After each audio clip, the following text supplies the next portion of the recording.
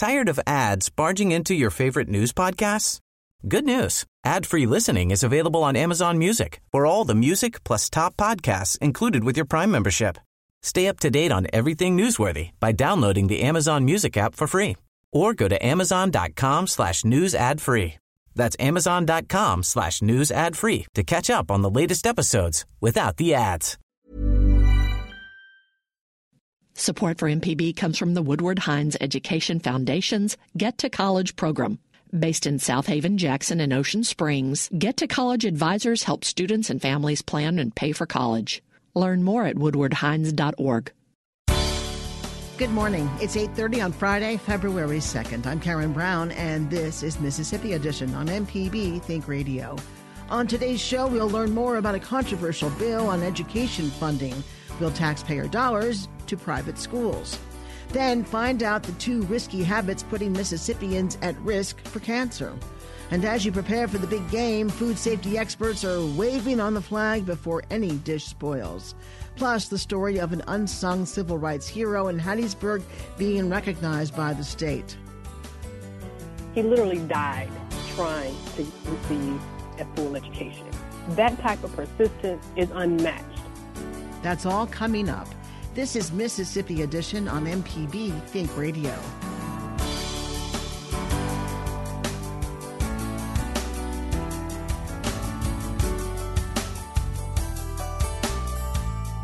A controversial bill is making its way through the Mississippi legislature that would use taxpayer dollars to pay for private school tuition. The Equal Opportunity for Mississippi Students Act would expand the current program, which offers scholarship accounts to special needs students and those with dyslexia. Republican Senator Gray Tollison of Oxford authored the bill. He tells MPB's Desiree Frazier the opportunity would begin to allow all students to leave public schools and attend other schools. There are several hundred students that are taking advantage of it that are special needs. Their parents are given a choice if they're not happy with the services that are provided in the public school. To be eligible under existing law, you have to have had an IEP, which is for special needs students. Within the last 5 years, their parents can choose to get other services, and there are 80 some odd special purpose and private schools that serve these students. The total number of students that are being served currently are 430. In all of our different choice programs in the state, which include charter schools, special needs, education scholarship accounts, and the dyslexia scholarship, we have about 1,600 students. And it's a parent's choice. I would hope everyone would want a child to reach their maximum potential and get an education. And that's what our effort is trying to do. It's just not for the general public? Yeah, and that's the existing law. The new law is expanding the education scholarship, giving preference to special needs students and for low-income students. And it's different from vouchers. Vouchers are tuition paid directly to the school. This money is paid directly to the parent. The scholarships are, just like a Pell Grant is given to a student, or through a 529 plan where parents can put money into an account for students for college, and that money can be used at the end of when a child goes to college tax-free. You get a deduction when that money is put into the account. But these would expand this for over several years, but anybody could apply. Critics of this are that taxpayer money should stay with public schools and not be used for private institutions. We do that all across the board right now. Private schools can educate children, and it's interesting that wealthy parents in the city of Jackson don't go to Jackson Public Schools. They choose to send their children to Jackson Academy, Jackson Prep, St. Andrews. So why shouldn't people who can't afford that be given that same opportunity? What we're trying to do is the end goal, educate every child. This is not about protecting the system. This is how can we teach kids to reach their maximum potential. Thank you so much for speaking with us. Absolutely. Senator Gray Tollison. Democratic Senator David Blunt of Jackson is on the Education Committee. He tells our Desiree Frazier he doesn't support the measure. I believe public money should be used for public schools. We're not doing the job we ought to be doing right now, funding our public schools, and we can't simply take taxpayer money and use it to pay private school tuition. I respect any decision that any parent wants to make about where to send their children, but the state budget, public money, taxpayer money, is for public schools. Why do you think there is such a push to pass legislation for this? Well, I believe they're large campaign contributors and people who want to get their hands on the public money. And they don't care what damage it may do to the public schools. They want to get their hands on that money for their private purposes. And it's a bad bill, and I hope we kill it. In the meantime, what will happen to public schools should this legislation pass? If this legislation passes, it will take hundreds of millions of dollars from the state treasury, and it will go to pay private school tuition. If it passes, that's what will happen. And I think that's not what we ought to be doing with taxpayer money. Thank you so much for your time. Thank you very much. Senate Bill 2623 passed out of the Education Committee and now goes to the full Senate. Coming up, find out the 2 risky habits putting Mississippians at risk for cancer. This is Mississippi Edition on MPB Think Radio. Many Mississippians are addicted to opioids. I had my knee cut on in 4 different places and was prescribed some pain meds. Opioids are dispensed at high rates in Mississippi. More pills mean more opportunity to misuse. But I was a secret user. Nobody knew. I simply liked how it made me feel. Addicts share their pathways to addiction as part of the series Hooked, Mississippi's Opioid Hangover. Watch this Southern Remedy special Thursday, February 22nd at 7:30 p.m. on MPB TV. This is Mississippi Edition on MPB Think Radio. I'm Karen Brown. Mississippi is ranked 12th in the nation for cancer deaths. This according to a recent report by the American Society of Clinical Oncology. The report draws attention to 2 behaviors that increase cancer risk, particularly among young people: e-cigarette use and indoor tanning. Sandra Shelson is executive director of the Partnership for a Healthy Mississippi. She tells us about the danger of e-cigarettes. It's interesting because when they were originally designed, they were to help people cut back and not have the combustible experience that would lead to secondhand smoke and maybe some more serious consequences from using combustibles. However, what we have found is we don't really know everything and the long-term harm that's in the vapor, and because they do contain nicotine. Nicotine is the addictive aspect, whether it's a cigarette, whether it's chewing tobacco, whether it's an e-cigarette. What we're finding is if kids are using e-cigarettes, that it increases their likelihood of switching to a combustible, a regular cigarette. Which is interesting because you mentioned, when they first came out, adults used them to quit smoking because they would be a healthier alternative. So it was to get away from smoking regular cigarettes, and now you're saying it's encouraging kids to start with these cigarettes and then they move on to regular cigarettes. That's what is being shown now. They've been around for long enough now that we can see, do people really stop smoking that use them? And I think the answer might not be yes. I think the answer is they're vaping just as much as they were smoking because it's nicotine, and nicotine's addictive. But what happened is the tobacco companies bought up most of the big brands of e-cigarettes. And before the big tobacco settlement 20 years ago, that was one of their tactics. They were producing flavored cigarettes. Well, that was obviously intended to entice kids. They're using the same advertising tactics for these that they used before the settlement when they were forbidden from, advertising like that. So although we've made a lot of headway, in some ways we're back at square one with the tobacco companies and the tactics they're using. They're back after our kids again. Smoking is obviously one of the leading causes of cancer. Another one that has raised concerns is tanning beds. Can you address that? While we don't have any programs specifically about the dangers of using tanning beds, there was legislation introduced last year and perhaps the last couple of years to try to raise the age, have a minimum age, because it is a dangerous activity. Unfortunately, even after a hearing where there was a lot of hard evidence about it being directly linked to skin cancer, the legislation has failed to pass.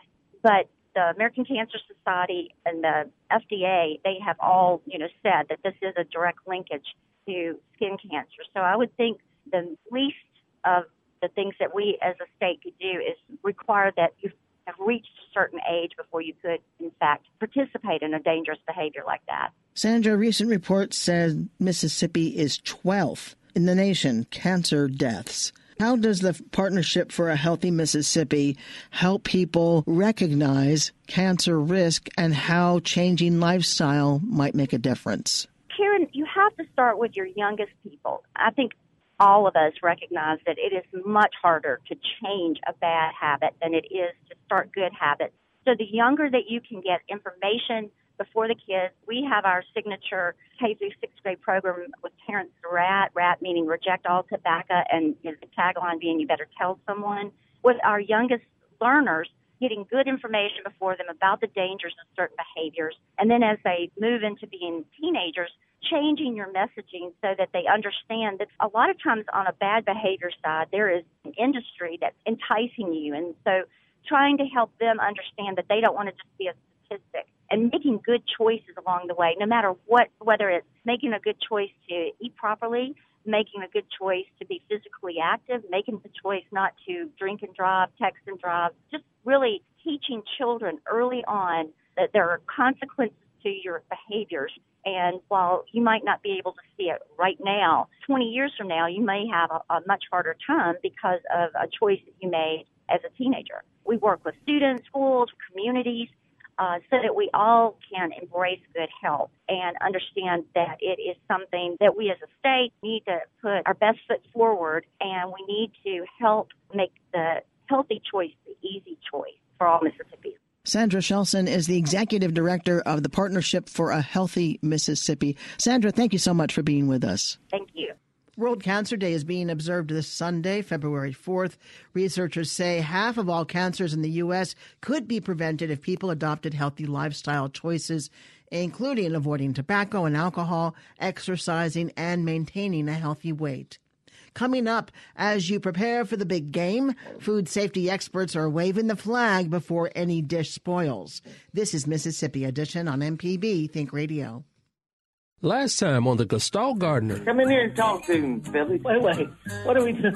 Is this pass-failed around the room day? Staghorn fir is more of a potted plant hanging basket, hanging off the side type of thing, rather than planting in a hole type of thing. And in the hole itself, put you some ivy or some impatiens, something else. But I wouldn't plant the Staghorn fir in a hole. That sounds good. I'm going to hand you back over to Stan. No. We're going to move on to the next call. Tune in to the Gestalt Gardener today, 9 a.m. on MPB Think Radio.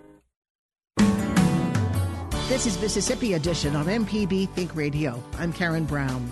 With many Mississippians playing for both teams in this weekend's Super Bowl matchup, several parties are sure to be held across the state. The Mississippi Highway Patrol is participating in a national campaign to reduce crashes and enforce safety laws. As they caution drivers about safe driving and getting a designated driver, the USDA is offering warnings of its own. Food safety officials urge sanitary preparation and keeping foods at appropriate temperatures while sitting out.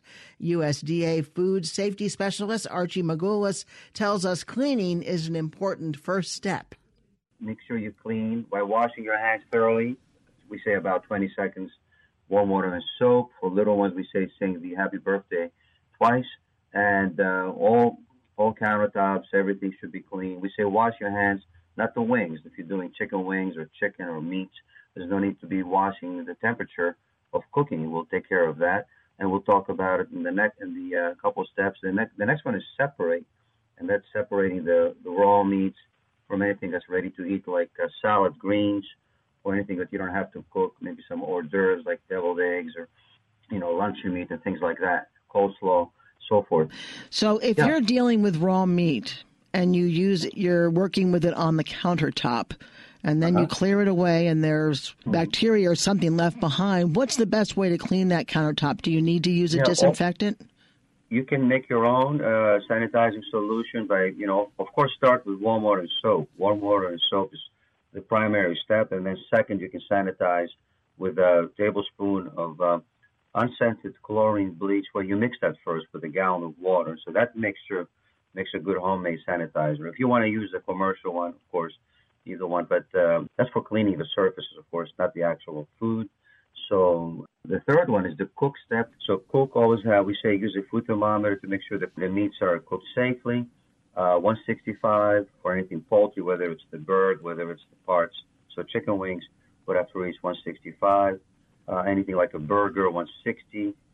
Seafood, 145 if you're doing like a salmon or some filet. So that's the cook step.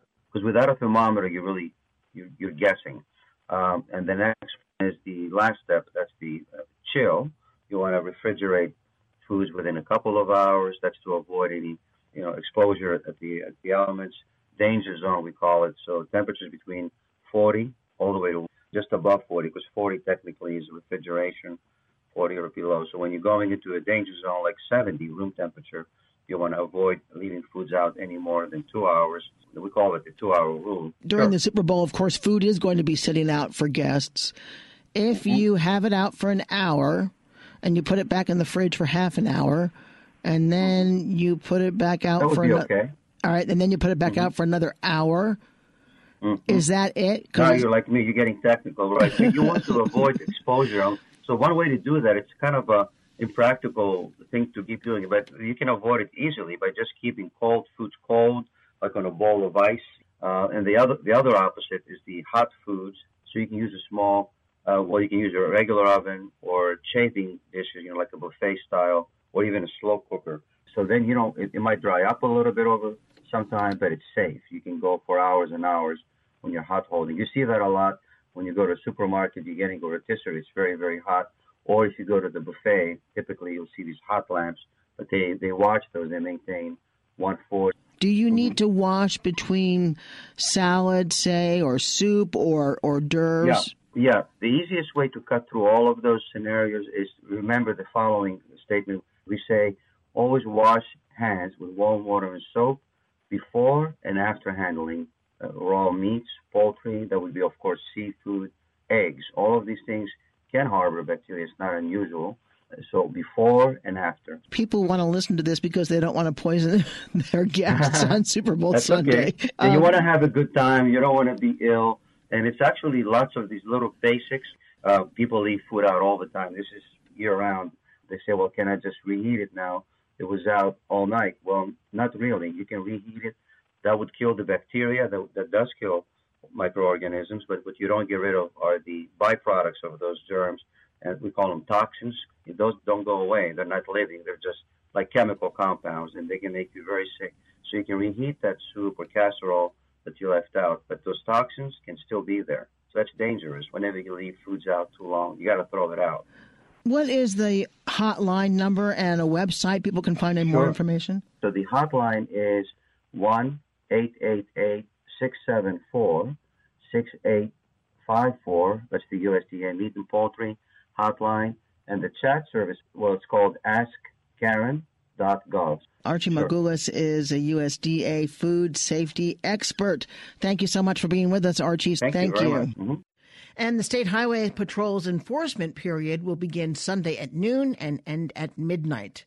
Coming up, the story of an unsung civil rights hero in Hattiesburg being recognized by the state. This is Mississippi Edition on MPB Think Radio. From the Capitol steps to your front door, MPB News covers the state like no one else. Our team of award-winning journalists keeps you informed on the news affecting your life. MPB News, online at mpbonline.org and on MPB Think Radio. Support for MPB comes from Red Mountain Entertainment, presenting the Dave Matthews Band live at the Brandon Amphitheater on Tuesday, May 29th. Tickets available Friday, February 2nd at 10 a.m. More information at Ticketmaster.com. This is Mississippi Edition on MPB Think Radio. Advocates and academics in Hattiesburg are working together to preserve the history of a lesser-known civil rights hero. MPB's Ashley Norwood reports.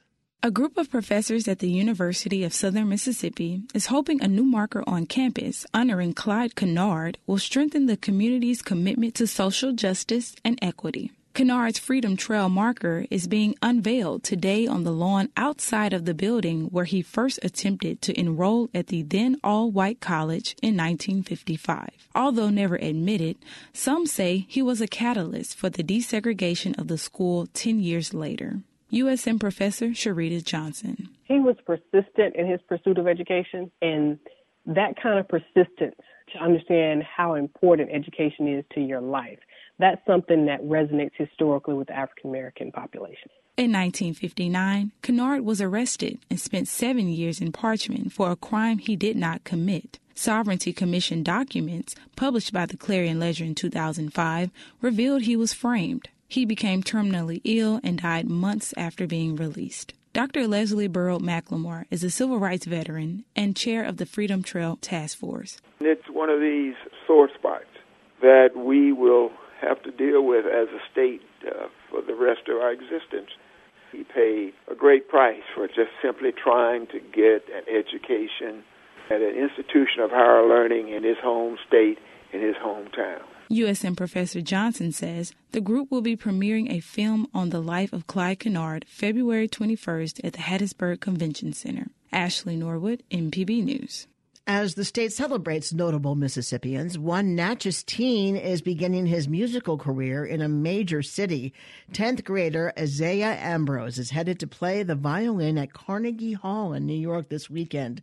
During a final practice session with instructor David Troutman, he tells MPB's Ezra Wall how he got started playing the violin. I actually got started through my friend Darren. I saw him playing violin, and I got interested, and that's when I picked it up the year after he started. I believe I was 13 or 14. Okay, so you've been playing for just a few years? Yes. How did you find out about the opportunity to audition to play at Carnegie Hall? Darren, he's been to Carnegie Hall already, and I asked him how did he audition, and he went to the website and showed me the website. So where do you perform usually? I practice at MISO every Saturday. MISO is the Mississippi Youth Symphony Orchestra. How long have you been playing with MISO? I started since September. Okay. So what's been the most challenging piece that you've had to learn so far? Concerto in A minor. Vivaldi, the current music I'm working on for New York. David Troutman is Isaiah's teacher, and he's joining us on the interview as well. When you teach someone like Isaiah about the violin, and they're a little bit older, and they've got to progress through that literature a little bit more quickly than some of their younger counterparts, what's the challenge in moving them along and making sure that you've got the right music in front of them? The challenge is that he does it correctly. In other words, he's at the stage that I don't let a bad intonation go unnoticed or a bad tone go unnoticed. He's at the level that he needs to be good. He needs to produce a good sound with good tone, with good intonation, in a musical sense. So he's at the level much beyond, little exercises and Twinkle, Twinkle, Little Star. Isaiah has a very good grasp of the technique. He catches on quickly. Isaiah imitates well, he copies well, and he practices well. And so all of those are important aspects of improving one's technique. But now we're getting into the meat of the literature. For New York, he's going to be working on some Firebird Suite by Stravinsky. And there were so many things in that we had to learn, and new techniques, and some Manuel de Falla that has other techniques. So Isaiah is at the point where I can be picky, and sometimes we have to have little come to Jesus talks about following instructions and changing his position and getting a note in the right place. But it's a joy to work with an older student who wants to improve and who is willing to take the personal time to then put into practice the techniques we talk about during private lessons. Isaiah, what are your future plans as you learn even more about playing the violin as a solo instrument or with the orchestra? Is this something that you would consider studying in college or doing even professionally? Yeah, I do plan on studying in college. I may go to Juilliard in New York, which is a musical college. So you're going to New York. You're playing on Monday in New York at Carnegie Hall. What else are you looking forward to about the trip? Meeting my other peers and seeing different things in New York. I wish you the very best of luck. Isaiah Ambrose is a student at Natchez High School. He's in the 10th grade, and he'll be performing on Monday at Carnegie Hall. Thank you for joining us. All right, thank you. It's our pleasure. Coming up at 9 o'clock, it's the Gestalt Gardener. At 10 o'clock, it's Next Stop Mississippi. And at 11 o'clock, stay tuned for Southern Remedy for Women. I'm Karen Brown. Join us again Monday morning at 8:30 for the next Mississippi edition, only on MPB Think Radio.